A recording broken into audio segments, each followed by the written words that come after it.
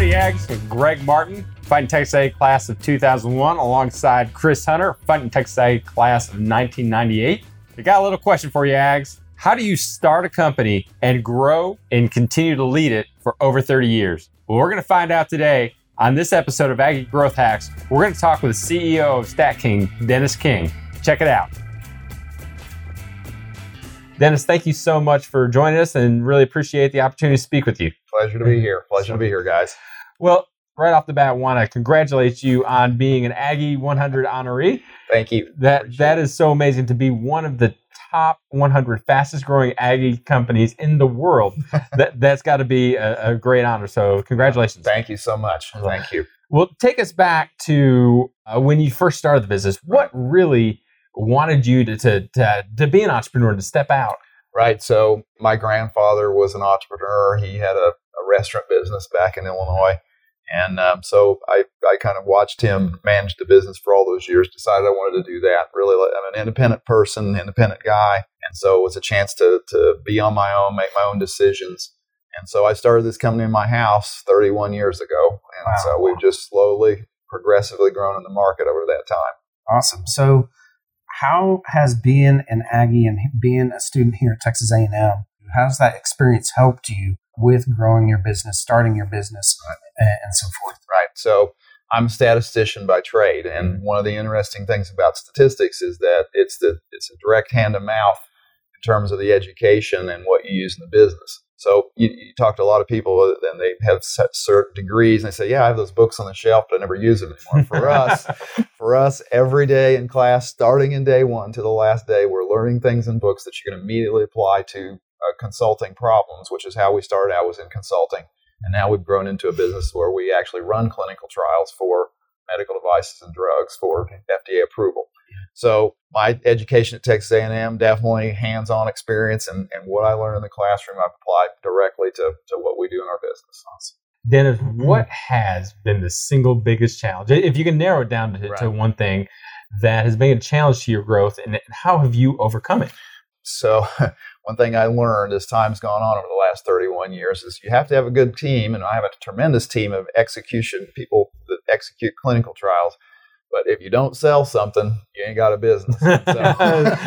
Sales are kind of important. So I have had to morph myself into a salesman. Rod Lashley, my co-owner, has done the same thing. He was a SaaS programmer before he came on with us. And so it was definitely a change for two scientists to become marketers. And you have to do that. You have to stay on sales on a daily basis. And we now have another sales associate in San Francisco, and we're starting to build a national network of salespeople in order to keep our business moving forward. But you have to concentrate on marketing because, as I say, you've got to sell services before you can execute services. So that's kind of my key learning and the key inflection point when we discovered that about 18 years ago. We went a long time before we really learned that lesson. But you learned it. That's right. And here you are as an Aggie 100 honoree. So obviously you learned it well. There was an inflection point there. It may have been slow coming a bit. Well, I totally agree with you on that. I own a company that is a marketing agency, and so I totally am with you on that. Every single company needs to figure that out. That's right, exactly. So along those lines, what is your big, hairy, audacious goal for StatKing? Well, I mean, we're a mid-tier player in the contract research organization market. So obviously our end point is to sell our company. That's our end goal. Right.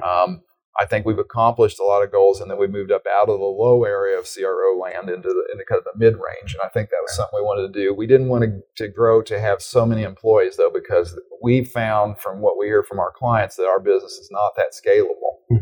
I mean, you can scale to maybe, from say 10 to 100 employees, but 10 to 10,000 really has not worked well in the industry. I think you can look at the track record of some of the bigger contract research organizations is not very good, and their customer service is not very good. And so the scaling of this business is not as easy as it sounds.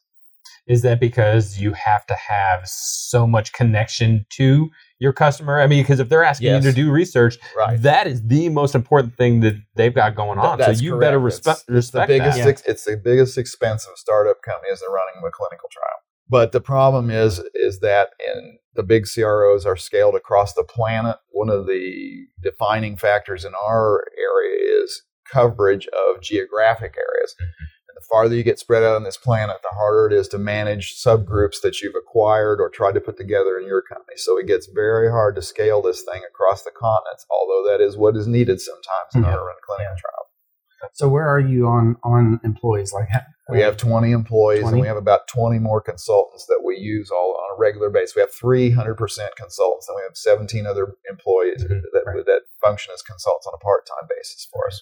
So it keeps Rod and I hustling across this country to make sure we're paying everybody. Right. A lot of frequent flyer miles. A lot of frequent flyer miles, yes, sir. Well, Dennis, we're going to roll into the lightning round. So sure. We're trying to get this knocked out in 3 minutes or however long it takes you to answer it. I'll be as quick as I can. But can you kind of describe for us, I love how you have said that you've grown to that mid-market area. Right. But really, what is your perfect client? What is the client that you like serving and the client that gets the most value out of you? Right. Well, so we look at startup companies for the most part. That's been our market for 30 years now. Okay. And so we're looking at Series A and Series B funded startups, venture cap funded startups. And we're looking for companies who are understand their needs, but yet understand that we're the experts on these things and can help them out, give them a lot of good advice. And so that's kind of our perfect client. It's small companies, less than 100 employees, and that are willing to learn about clinical trials and the FDA approval process. I think that's really our perfect client. Interesting. Gotcha. So next question: if you were standing next to yourself, actually back in 1989 when you graduated, right? What would you tell yourself? I would tell myself to persevere. Man, perseverance is a big word in this game. I mean, we've been at it for a long time and built this company very, very slowly relative to some of our competitors who took on outside funding and who had these gigantic dreams of scaling to massive scale. We haven't gone as fast as that, but we don't have any outside investors, and we've been able to call our own shots. So that's a good thing. Build a company to last. Yeah, right. Build a company with 100-year business plan. Right, exactly. That's awesome. Yes, sir. Well, Dennis, what's one thing that the Aggie Network doesn't know about you? I've played golf in every state but 4. I'm a huge golfer. New York, Connecticut, Rhode Island, Massachusetts. So we're going to cover that next summer. Nice. Okay, but so that means you have played it in Alaska. In the northernmost golf course in this country. Yes, sir. Hopefully in the summer. In the summer, although that was relative. It was very, very similar to today. Right. So how can the Aggie Network help you? Many of our clients are Aggies already. We have about 6 jobs going here in the state of Texas currently. And so we also have some work going with Aggie graduates even across the country. So the Aggie Network is big to us. I mean, in terms of there's a lot of people who are running biotech and medical device companies out there who are Aggie grads. And so it's an important marketing tool for us. And we've done a lot of work in Texas already. Right. So awesome. Well, Dennis, thank you so much for your wisdom and just sharing your time with us today. We really appreciate being able to learn from you and to be able to help empower and to connect you with the Aggie Network a little bit better. So thank you very much. Great. Thanks for having me. So y'all, if you have not connected with Dennis and his company, make sure that you do that. We'll make sure to have all that information in the show notes. But until next time, thanks y'all for watching, and check out the next episode where we will continue to encourage and connect Aggie entrepreneurs. Thanks and gig 'em. Wow, what a great interview that we just had with Dennis. What was your biggest takeaway? One of the biggest ones that I had is that he talked about the perseverance that an entrepreneur needs to have to be able to keep going, to be able to stand against all the odds that every entrepreneur knows. That you've got to keep going when your company needs something. You've got to push through it, and to be able to do that. And for Dennis and his team to do it for over 30 years, that's a long time. Was amazing to me. Yeah, absolutely, and to get where they're at right now. So my biggest takeaway was sales. Right, you got to have sales, and I totally get that. For every single company, you've got to have marketing and sales figured out. You got to get it figured out really, really quickly. And it took them a while, it sounds like, to get that really figured out, but they did it. And now they're at the Aggie 100 level. So I mean, it's so amazing. Really, really awesome. Yeah. So thanks for joining us here on Aggie Growth Hacks, where we empower, encourage, and connect other Aggies to each other. Be sure to join us next time on the Aggie Growth Hacks. Thanks, Gig'em.